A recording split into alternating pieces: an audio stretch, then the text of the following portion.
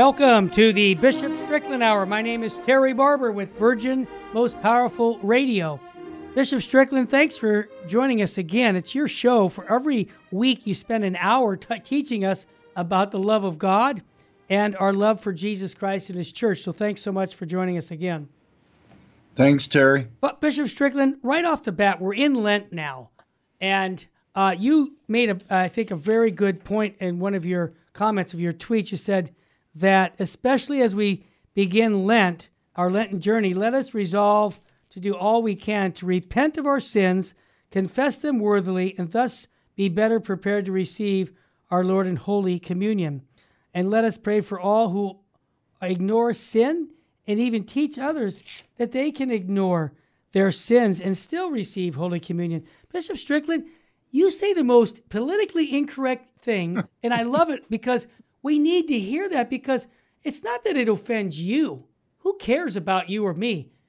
Sacrilegious communions offend our Lord, and the individual that's doing it is going to be culpable to a certain degree, whether they know it or not, that this is wrong. It's sinful to receive Holy Communion in the state of mortal sin. What made you bring that up? Is that because it's so rampant now that we just have a lot of people out there receiving communion and they're pro-choice in the sense of killing unborn babies by their votes or by their actions? Is that why you did it?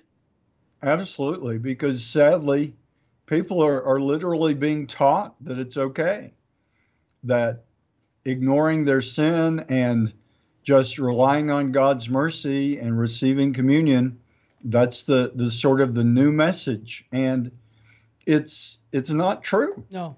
Absolutely, God is wondrously merciful, but that mercy relies on our choice to embrace it. And the first step in the right direction is to say, Lord, have mercy on me, a sinner, and to repent of our sins. And really, Terry, it gets to a lack of understanding of what sin is. Sin is rejection of the truth. Sin is rejection of God's plan, and instead it becomes our human plan.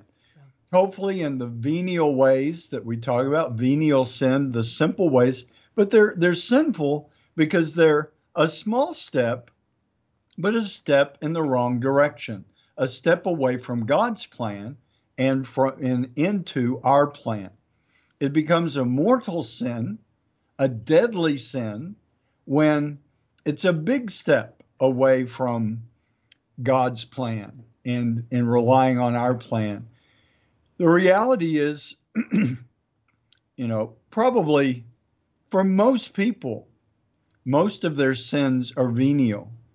But if they don't pay attention to them, they keep you build the momentum going away from the plan of God, from the path of God. What it seems like, the ignoring of the reality of sin, it is people not realizing really what sin is. It's not just breaking a rule, but it's violating the very core of who we are, because we're created in the image and likeness of God.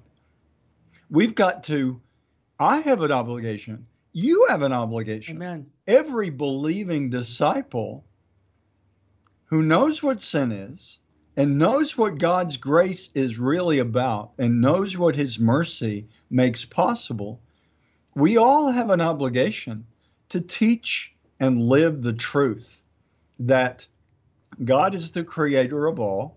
He's the one sustaining us in life, even as we speak right now. And sin is diverting from the God plan for each of us in big ways or in small ways. And we're called to repentance. I mean, it's perfect that we're talking about this on the doorstep of the season of Lent, because it's a time for all of us.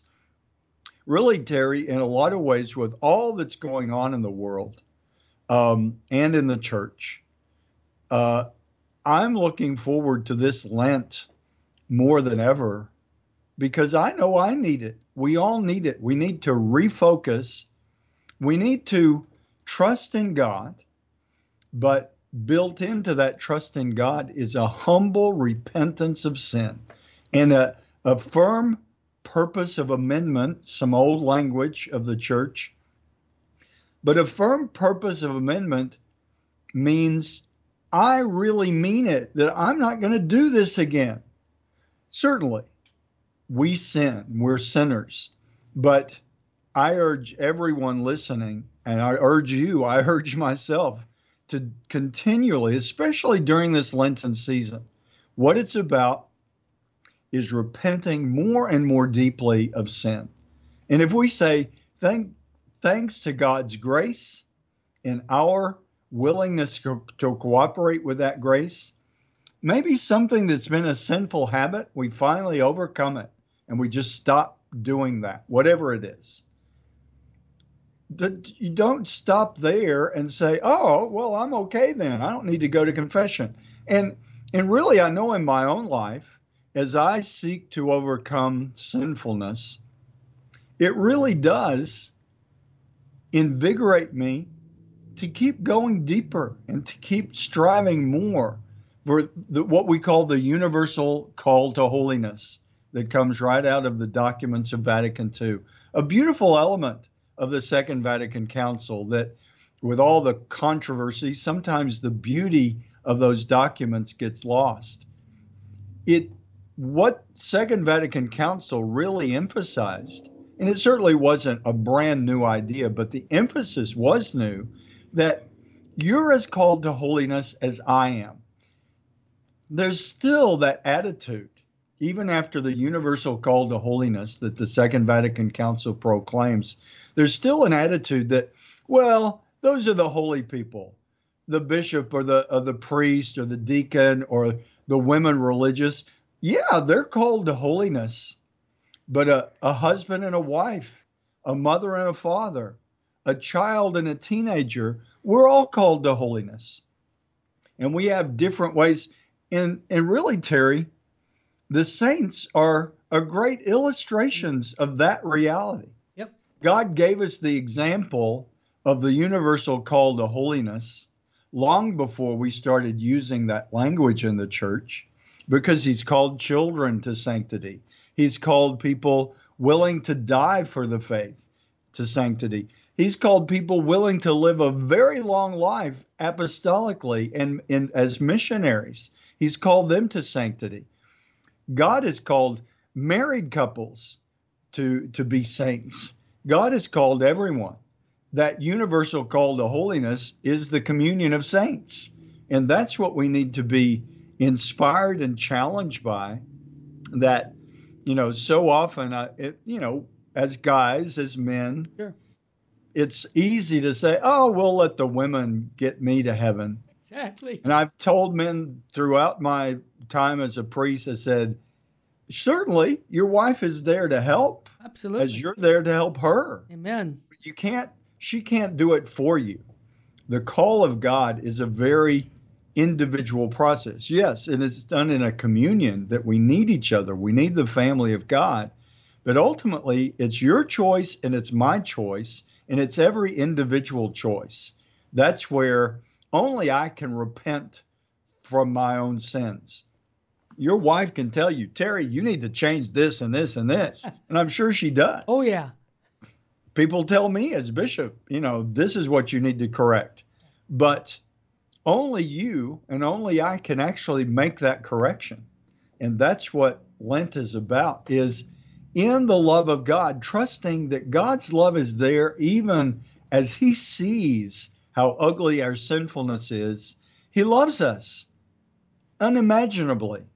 And so trusting in that, hopefully we're strengthened to repent of the sins and to know it's the greatest path to happiness in this life, much less the path to everlasting life. Certainly that's the most important, but real happiness in this life is rooted in ridding ourselves of sin and growing in virtue. Well said. I also, you have a tweet back on February 23rd. You said this about Lent and about just self-denial. It says, if you're so attached to something that you can't give it away, it means you're too attached. Put God on the throne of your heart. I don't know who said that, but that made a total, that really got me, that saying. Who is that? Is it just someone who tweeted that to you? That's a great thing. I don't remember. It was a tweet quoting someone, Yeah, but great. it's truth, and and we need to recognize that. Yeah. Bishop Strickland, you also constantly encourage us to pray for our leaders in our church, not just the bishops like auxiliary bishops, archbishops, cardinals, but the Holy Father. And I really liked the way you laid this out. And after the break, I'd like to give you a comment on that. Also, I want to encourage people to go to the St. Philip Institute, and they can put it on the screen right now. That's something that Bishop Strickland has in his diocese, that it's just not for the Diocese of Tyler. He allows all of us. So ST and then philipinstitute.org. Check it out, especially for Lent. There's some goodies there that you might want to get. So when we come back, I want to talk about a tweet that Bishop Strickland put out for praying for the Holy Father on, it was a feast of the chair of Peter. And I thought it was so beautiful because, you know what? Prayer works. And sometimes we forget that we need to be praying for our leaders, from the Pope to the bishops, to our priests, to our deacons. All of them need our prayers. Stay with us, family. We'll be right back.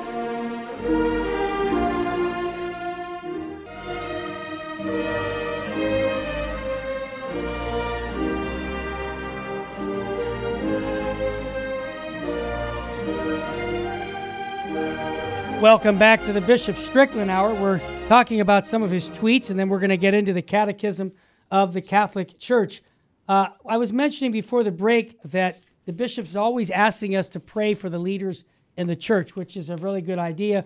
I've told you many times, every Thursday night, we pray for the priests, the bishops, the Holy Father, 2 hours before the Blessed Sacrament, specific prayers for our leaders. Why? Because Holy Thursday was the day the priesthood started, and the institution of the Holy Eucharist was there.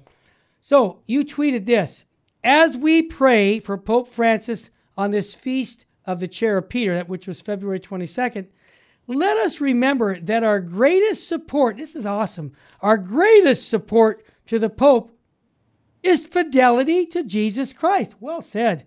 Hold life and marriage sacred, reject immoral acts of every kind, heed God's call to chastity. I love this part. Know Jesus as the way, the truth, and the life. Bishop Strickland, I don't know if you just write this down quickly, but when I see these things, I go, wow, that's so beautiful. That's the best thing we can do, is live holy lives. Absolutely. And it's the greatest respect we can show the Holy Father. Absolutely. Is to live as close as we can to Christ. Mm-hmm. It's challenging enough to be a bishop anywhere, but it's probably been many centuries, really, since it's been as challenging to be Pope as it is right now. Mm-hmm. The world is so against the supernatural faith that is at the very heart of the church. Amen. And so Pope Francis needs our prayers as the church in her wisdom. I mean, as long as I can remember, and certainly long before that, in the Mass, in the Eucharistic prayer, we pray for the Pope. Amen. And the local bishop. And interestingly, Terry, just to talk a little bit about that specifically. Absolutely. In the beautiful ways the liturgy works, that it's easy to sort of take for granted and maybe not even pay attention. But when I, as a bishop, celebrate Mass outside my own diocese, in the Eucharistic prayer, I pray for the local bishop. And I think that's significant. It is. It reminds us that all of us as shepherds, every priest, bishop, deacon, all of us need prayer to live our vocation faithfully.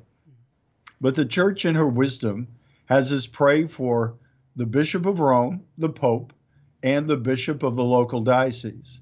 And so when I'm present in another diocese, it's not my name that's used, even if, even if I'm there, Yeah.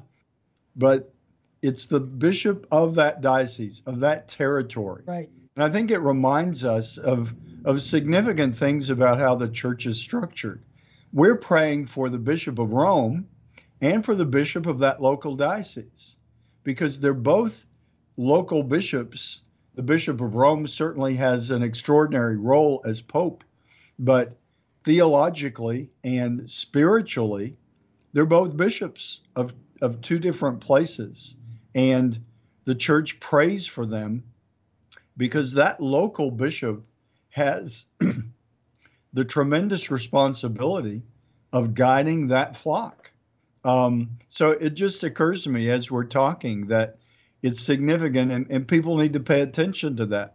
When they're in another diocese than their home diocese, that bishop is prayed for. And certainly, you hopefully always pray for your own home bishop, Sure. the bishop of your home diocese. But when you're in another location, you pray for that bishop, for that shepherd. And I think it's significant. And prayer for the Holy Father and living our life in Jesus Christ as deeply as we can. What we're going to do with Ash Wednesday, receiving ashes, repent and believe the gospel, or we may hear, remember you are dust and unto dust you shall return. Both of those are possible for use for Ash Wednesday. But when we hear repent and believe the gospel, know that that is the best way to honor the Holy Father and to support him is in my own heart to repent and believe the gospel, to follow Jesus Christ. Well said. Bishop Strickland, you tweeted about a good friend of ours here at the at Virgin Most Powerful, Ralph Martin. For decades, I've known of his work, and great man. He did a YouTube video called "I Never Thought I'd See This Happen," and you quoted him in that video saying, like you said, Ralph says here, what every bishop, priest, deacon, and catechist must say: stop the ambiguity and false gospel by sharing the eternal truth of Jesus Christ. All believers must speak up and say no to the false gospel. That's Ralph, not you. I just happen to agree with it. Your thoughts? Well, that's why I tweeted it, because I agree with it too. He says it well, and Ralph is a great man. He he's like your grandfather. I mean, Yeah. he's about my age, but I could certainly be a grandfather. Sure. But he's kind. He is very He's much clear. Oh, He knows his faith. yep. And I encourage everyone to go to YouTube, Yep. type in Ralph Martin, and look for that video that he recently, it's probably about 2 weeks old now, Right. where he says, I never thought I'd see this. And he talks about some very serious things that are false gospel and that are not the Catholic faith. And we all need to be very clear and support the hierarchy of the church in saying no to a false gospel that brings harm in this life and brings the threat of eternal damnation. Bishop Strickland, what I like about Ralph Martin is he's a layman, okay? And he said some tough things about bishops, priests, the Holy Father, asking and pleading for clarity, okay? And I happen to agree as a layman. He said it with charity and clarity in a way that I think, like you said, everybody should go to YouTube, type in Ralph Martin, you'll see it there, because it's a 50-minute presentation that should inspire people to do likewise and speak up. And Bishop Strickland, I think it's appropriate for lay people, because canon law even requires that we should let our shepherds know our spiritual needs. And to be quite frank, Bishop Strickland, one of the spiritual needs for us lay people is no ambiguity. We need to know black and white what we Catholics believe on the issues of marriage, family life, contraception. All of this needs to be clearly taught. And when we hear things that are not being taught correctly by people dressed like you, I've said this a couple times over the years, but it's it doesn't support us. It doesn't confirm us in our faith. And so I just want to say, God bless Ralph Martin, and also God bless you for supporting us lay people when we have to say tough things about the church, because he said some darn good things about calling the hierarchy to fidelity and proclaim Christ loud and clear. So I appreciate you supporting Ralph on that. Well, absolutely, Terry. And just to let you mentioned the word contraception, Yes. and I think we need to teach much more vigorously, much more clearly how harmful that is Oh, to the marriage and to everything. the individual, to the individual marriage, to Amen. the individual family, Yes. and to humanity as the family of God's people. To With Ash Wednesday this year, we begin 40 days for life once again, Yes. praying in front of the Planned Parenthood office that's here in Tyler. Thankfully, it's a small office, and we'd love for it to finally just close and go away. Yeah. But as I went to a rally that was encouraging people to participate in this 40 Days for Life that's happening all over the world, Right. really. Right. But one thing that was pointed out that I think is it's not good news. It's not something we want to even have to acknowledge, but we need to be very clear that even we pray that the law of the land will change and that the Supreme Court decision Roe v. Wade will be reversed. That will be announced in June of this year, whichever way the Supreme Court has decided. But what was pointed out, and I think this is important, that the way contraception works now, there are many abortions, as they're called, abortifacients, Yeah, abortifacient. Yep. that the one estimation, and it's really impossible to know, Yeah. sadly, but one doctor kind of calculated and said, looking at the populations and looking at things, said, one guesstimate is for every surgical abortion, as they call, when the child is killed by direct abortion when they're alive in the womb, there may easily be 10 chemical abortions using contraceptions. And so that really is another level of challenge that we face. And what I was reminded of in that, like I said, it's not good news. It's not even something you like to have to acknowledge.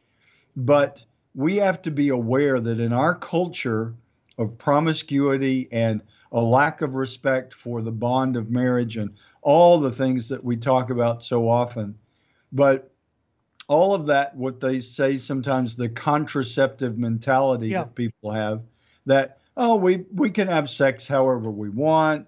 We don't need to be married. We don't need to be committed. And it's just, we'll just, get rid of this. With the contraception, if we were able to shut down Planned Parenthood totally as far as surgical direct abortions, we still have the terrible issue of contraception being used, certainly to prevent conception. That's bad enough, but also used to eliminate when a child has been conceived, creating a situation in the woman's body where that child can't implant in their mother's womb, or if they do implant, it just makes it impossible.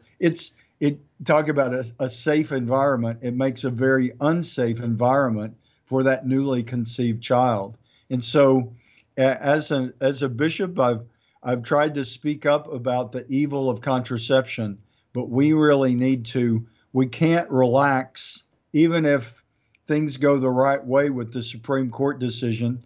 We still have to, because again, it ties into knowing the truth, and it's not just avoiding abortion, but treasuring the life of every child conceived. Well said, and thank you for being, again, politically incorrect in the church, because when you do talk about contraception, many people are upset at you, and thank you for taking the heat for that. When we come back, let's talk about what's going on in the Ukraine with a Catholic mindset, praying for those folks. We'll be right back.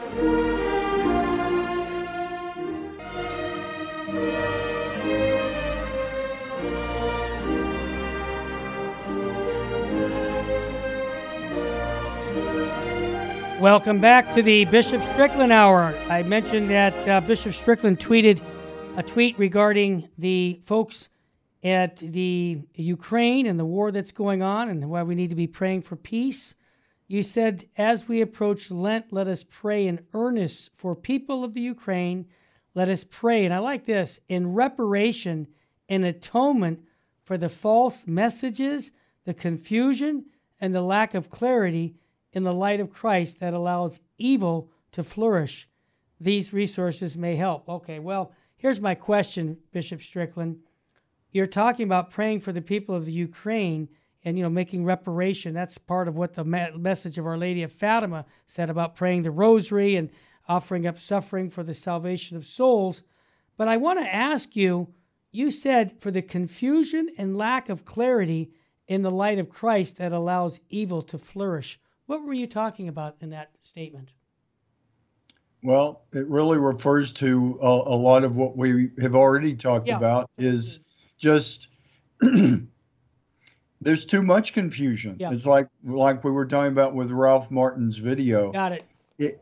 The Word of God isn't confusing. No. It's deeply challenging and mysterious, but it really is.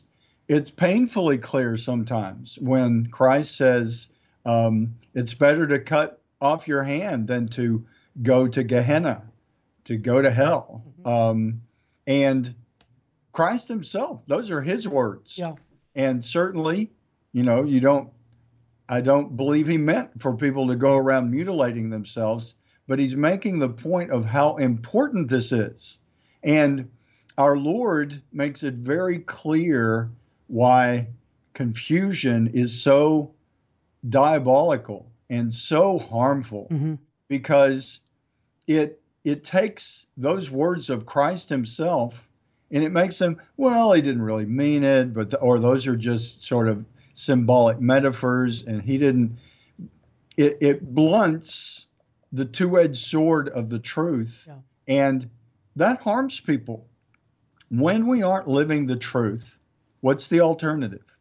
You can't be not living the truth and living anything but falsehood. Yeah. And the more what you're living is false, the more harmful it is. I mean, just look at our own physical bodies. If you ignore your health, I just went to the eye doctor just recently, and I've always tried to eat healthily. I'm no perfect healthy person, but I've always tried to. I like vegetables. I like all kinds of food. I take a multivitamin. I try to take care of my health because it's a temple, your body is a temple given by God, as Amen. Everything is a gift from God. But I'm just reminded because in my eye exam, I got a great score with, they do all these gadgets and measurements and everything. Yeah. And the doctor said, you must take vitamins. And I said, yeah, I do. But my eyes work better. My body works better when I put healthy things into it, when I get some exercise, when I take care of myself. Our soul is the same way. When we care for our soul, when we avoid sin and seek virtue, we're healthier. Yep. Life is better. And that's what Christ is saying. It's better to lose an arm or gouge out an eye than to lose everlasting life. That it highlights for him to use that rather violent language. Imagine if a public figure said something similar now, they'd probably get canceled for using such violent language. Yeah. This is the Son of God trying to make a point, trying to wake us up to just how devastating it is when we allow anything to divert us from the path of God. Well said, Bishop Strickland, well said. I just wanted to mention that we at Virgin Most Powerful Radio are doing something that I'd love to see other people do. I think it makes sense in the world that we're in right now. We know that President Putin for Russia decided to send his family to Siberia in an underground bunker. Now, I'm not here to scare you to say, but he's got his nuclear bombs on high alert. Yes, we could have our exit interview anytime, but here's the point I'm making. We're implementing the Fatima message here at Virgin Most Powerful, the first Saturdays of each month. We're encouraging people to not only pray the rosary in front of the Blessed Sacrament, but take 15 minutes of quiet meditation where we're not talking, and we're going to have confessions right after that prayer. We're going to actually do the Divine Chaplet of Mercy at 3 o'clock, rosary, meditation, confession, then Mass begins.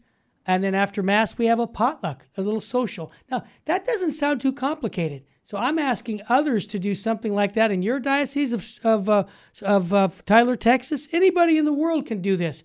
Tie it in. We went to our local pastor and said, Father, you're always hearing confessions at 3:45 in the afternoon before the 5 o'clock Mass. Can we come a little early and pray our prayers of the Fatima prayers? And here's the last kicker, Bishop Strickland. I'm giving a homework assignment for our folks.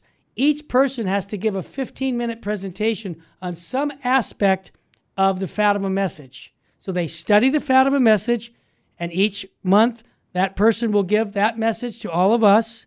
And so all of us are studying our faith together. We're saying our prayers together. We're going to Mass. We're going to confession. And then we have a meal together.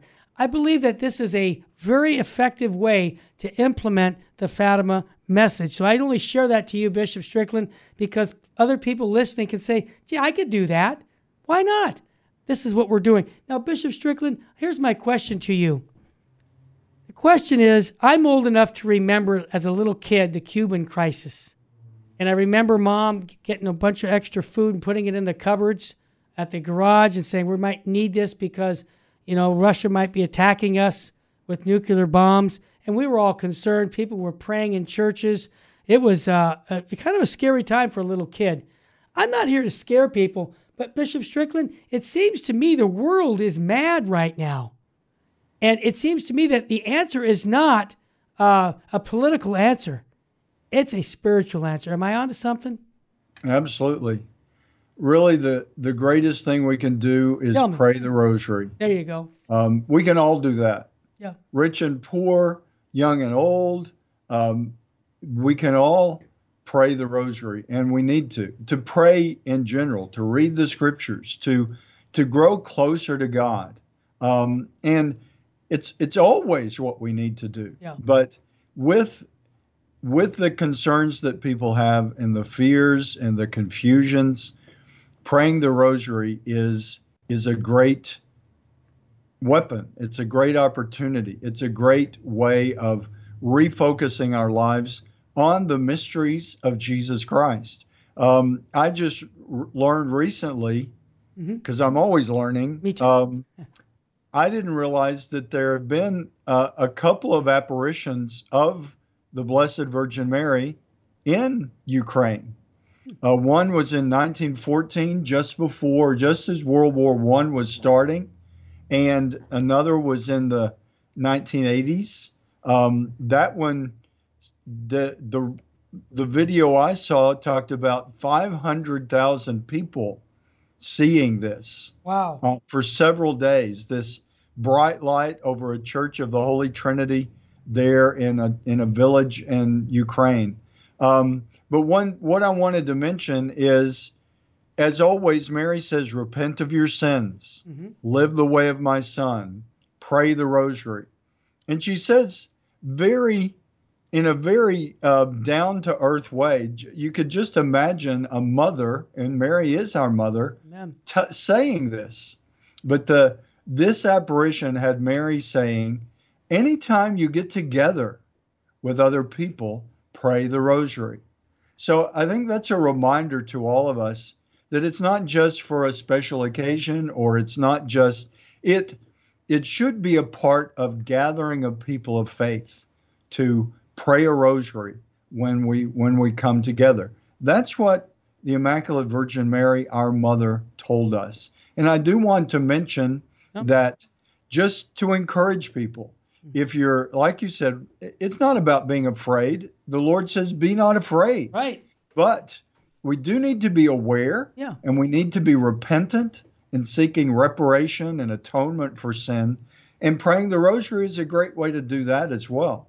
But I wanted to mention another organization you're probably aware of.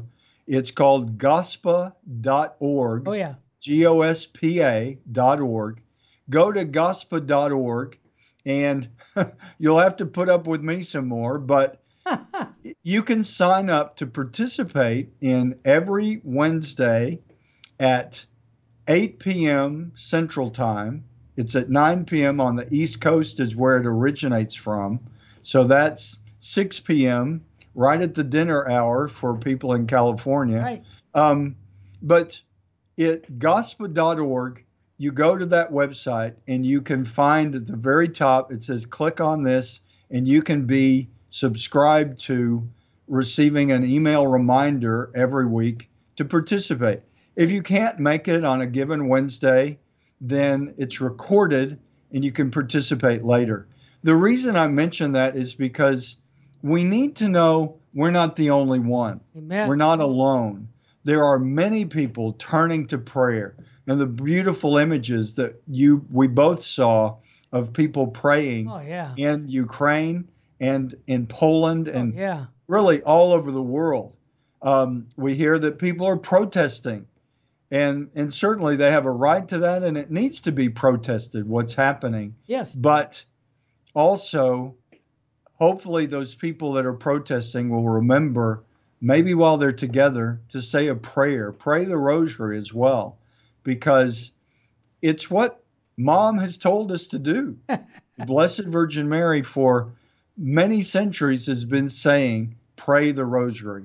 And it's all about the mysteries of her Son and the light that he brings in the darkness that we face.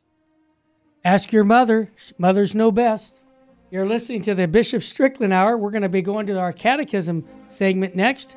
Paragraph 1622, 1622 on the sacrament of marriage.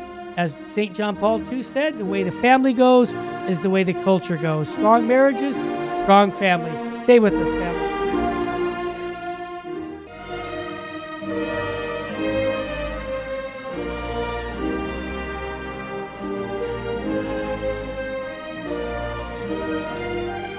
Welcome back to the Bishop Strickland Hour. I love the Catechism of the Catholic Church, Bishop Strickland. I just tell this quick story. Yesterday I was having my teeth cleaned, and the young lady was Vietnamese. I couldn't tell because she had a mask on. In California, they're still wearing masks. We're little odd people out here. Anyhow, when she asked me what do I do, because it was the first time I've met her, and it was kind of interesting because she was a Vietnamese from Vietnam. She was born in 1975, so her parents left communism in Vietnam to become Americans, and they're just really pro-American and pro-democratic, and, they don't like communism, obviously. Well, when I chatted with her, she prays her daily rosary, and she's just quiet. She's just, really devout, and somebody gave her a book by Bishop Sheen, and she found out that, I promote Bishop Sheen on radio, and anyhow, one thing led to another. And so I gave her material to study her faith, and she just never really had a catechism. I told her it's essential for you, young lady, to study your catechism because all the questions you're asking me are all in this book. So she says, oh, no, you're like an encyclopedia. I said, no, I'm not. I just read the catechism. You need to get that catechism. So I'm going to be dropping off a book by her office. I didn't get the chance today, but she's on my list. But you see how important it is for us to study our faith because she had all these questions. And Bishop Strickland, I got to be honest with you, there's an index here. And if people really know they have this book, so many of the questions they have are really clearly stated in this catechism. So I just had to share that. So if you don't have a catechism, please, folks, get one. But Bishop Strickland, you have spoken on marriage in the section on marriage before, so I thought we'd continue. Paragraph 1622 says, inasmuch as it is a sacramental action of sanctification, the liturgical celebration of marriage must be per se valid, worthy, and fruitful. It is therefore appropriate for the bride and groom to prepare themselves for the celebration of their marriage by receiving the sacrament of penance. Bishop Strickland, I hate to tell you this. When I counsel young couples about their marriage, and I ask them about their marriage, do you know that a lot of times they're not encouraged to go to confession before they receive the sacrament? They're not even realizing, even the priests don't know this paragraph. I'm just giving them the benefit of the doubt. This is what the church is wanting you. They want you to receive the sacrament in the state of sanctifying grace. So it's just a good idea. But your thoughts on that, because you counsel so many people over the years on marriage, I just think that this paragraph is kind of like hidden from people. Yeah. Well, and it really does get to the issues that people face in marriage. Oh, yeah. Terry, gosh, I'm sure that it'd be interesting to talk to your wife sometime. Hey, oh boy. And I'm sure that she would agree that, and for both of you, Oh, yeah. I mean, yeah, of course. when your spouse goes to confession, Oh, yeah. that's a blessing to you both. Absolutely. Just like for me as a pastor, for me to go to confession, to grow in holiness, to repent and believe in the gospel, that's a benefit to the family of the flock that I serve, directly and indirectly. And it's the same way for the family of a man and a woman in marriage. It just really what that paragraph reminds me of, and as you said, we even as people of faith, we're in such a secularized world that we have to really work at keeping that perspective of faith, that if we know what sin is, like we talked about earlier, stepping away from God's plan for us in whatever way, if that is what sin is, then when your spouse or when you as a spouse go to confession, certainly as you're celebrating those vows and making that commitment at your wedding, your marriage ceremony, at the rite of the sacrament of matrimony, to be as holy as possible gives you the strength and the tools that you need to be a holy husband and a holy wife. And that, of course, this paragraph 1622 says how to start. And it doesn't say explicitly, but it reminds us, how do you continue? By continuing to stay close to the sacrament of penance. If you're really doing that,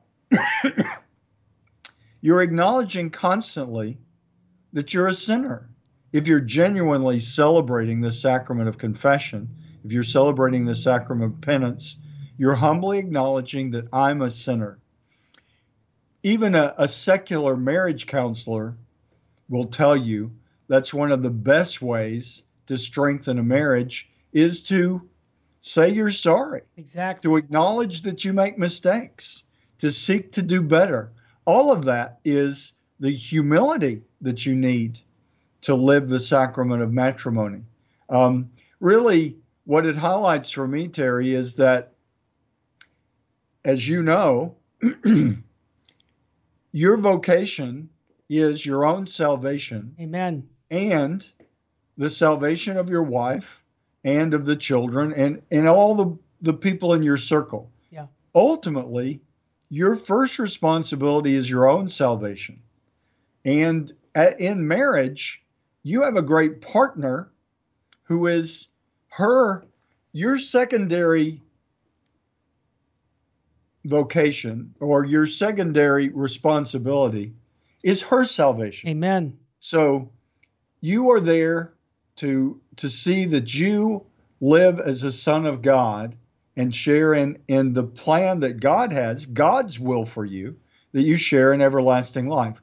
When you marry, that's one of the most beautiful elements of marriage, is that you take on a shared responsibility, a complementarity, as we say, in caring for your own soul and the soul of your spouse, because the two have become one. And then the children that come along, you are partners in a complementary way, the man and the woman, the mother and the father, nurturing the lives of those children and passing on that call to sanctity. So what this paragraph is, so many paragraphs in the catechism, there's a lot embedded there that it doesn't say explicitly, but if you think it through, you can see that if you begin with the sacrament of penance immediately before you celebrate those vows of marriage, then it really implies that you stay with the sacrament of penance. And it, as we've talked before, probably many people, including people of faith that enter into marriage, don't really in a deep way acknowledge the supernatural element of marriage. And this opens your heart, soul, and mind to that supernatural element by taking away the confusion, the distraction, the everything that sin does to us to divert us from the path of God. Well said, Bishop Strickland. I just add one more thing that I share when I do little marriage talks, and that is even in the courting stage, when I was courting my wife, we would go to church and we would pray the rosary together, or at home we would pray, and we would go to confession. I think we were engaged like 6 months, or was it 8 months before the wedding, and we would go on for us, going to confession was at least twice a month, okay? And it's still been the case. But we go, this is 35, 40 years ago. And, that holy habit that was encouraged to us to do that has really helped us before we got married, during our marriage. And so I would recommend that you stay close even before the marriage by going to confession and praying together. Learn that holy habit to pray with your prayer partner, your wife or your husband. And one more thing I'm going to encourage people, we have it on our website. We have Bishop Sheen's book, 3 to Get Married, and you can download that book as a book, audiobook. And I'm going to recommend mom and dad, if you have a son or daughter getting ready to get married, just go down and it's free. It doesn't cost you a penny. Have them study 3 to Get Married. My wife and I read that entire book, and that's 6 or 8 months before we got married. And we studied Fulton Sheen's book. It really helped us understand the Trinitarian life of marriage. And then the last thing I'll say, and I know it's getting at the end, but a good priest told us that what he would do, Bishop Strickland, is he would put a crucifix like this one in my hand, and he would say, "Are you willing to imitate Christ on the cross for this woman you're going to marry?" And if you say, well, I don't know about that, the priest would say, "You're not ready to get married, dude." What? You're not ready to sacrifice for her as Christ sacrificed his life for us. You have to imitate Christ in that woman for your wife, future wife. And I'll never forget that, man. I thought, wow, that's a powerful image to give to me before I say yes to this woman, that I have to die to myself. And then he says it to the wife, the same thing. Are you willing to die to yourself? I thought that if that was used more often, Bishop Strickland, I think there'd be fewer breakups, because then they went in to the marriage not to get whatever they can get, but to give. That's my thought. Absolutely. All right, we just got a couple of minutes left. I won't go to another paragraph, but Bishop Strickland, for Lent right now, is there some action items that you talked about earlier at the beginning of the show about, turning your life over to Christ and really taking some special steps towards this Lent as a way of getting closer to Christ? Any other thoughts on that in the last minute or two? Well, I'll just be the broken record. Sure, you need to hear it again. Repeat the 2 pillars that during this Lenten season, to really turn to the Immaculate Virgin Mary with the Rosary, with the Memorare, with all the beautiful Marian hymns, just devotion to Mary, and devotion to Jesus Christ, especially in the Eucharist. Amen. To let those two pillars just be strengthened and rooted more deeply in your life. And I would say finally, if you can't get a whole rosary done, Yeah. Then do as much as you can. Got it. And then keep looking for the ways to do a complete rosary. Wonderful. How Right. about a blessing before we leave, Bishop Strickland? Sure. Heavenly Father, we ask your blessing for all participating in this show, that it may be an opportunity to grow in faith, wonder, and mercy. In the name of the Father, the Son, and the Holy Spirit. Amen. Thank you, Bishop Strickland. You can listen to all the podcasts by going to vmpr.org. Matter of fact, all of our shows are there. Virgin, Most Powerful Radio, pray for us. God love you and your family. We'll see you again next week, God willing.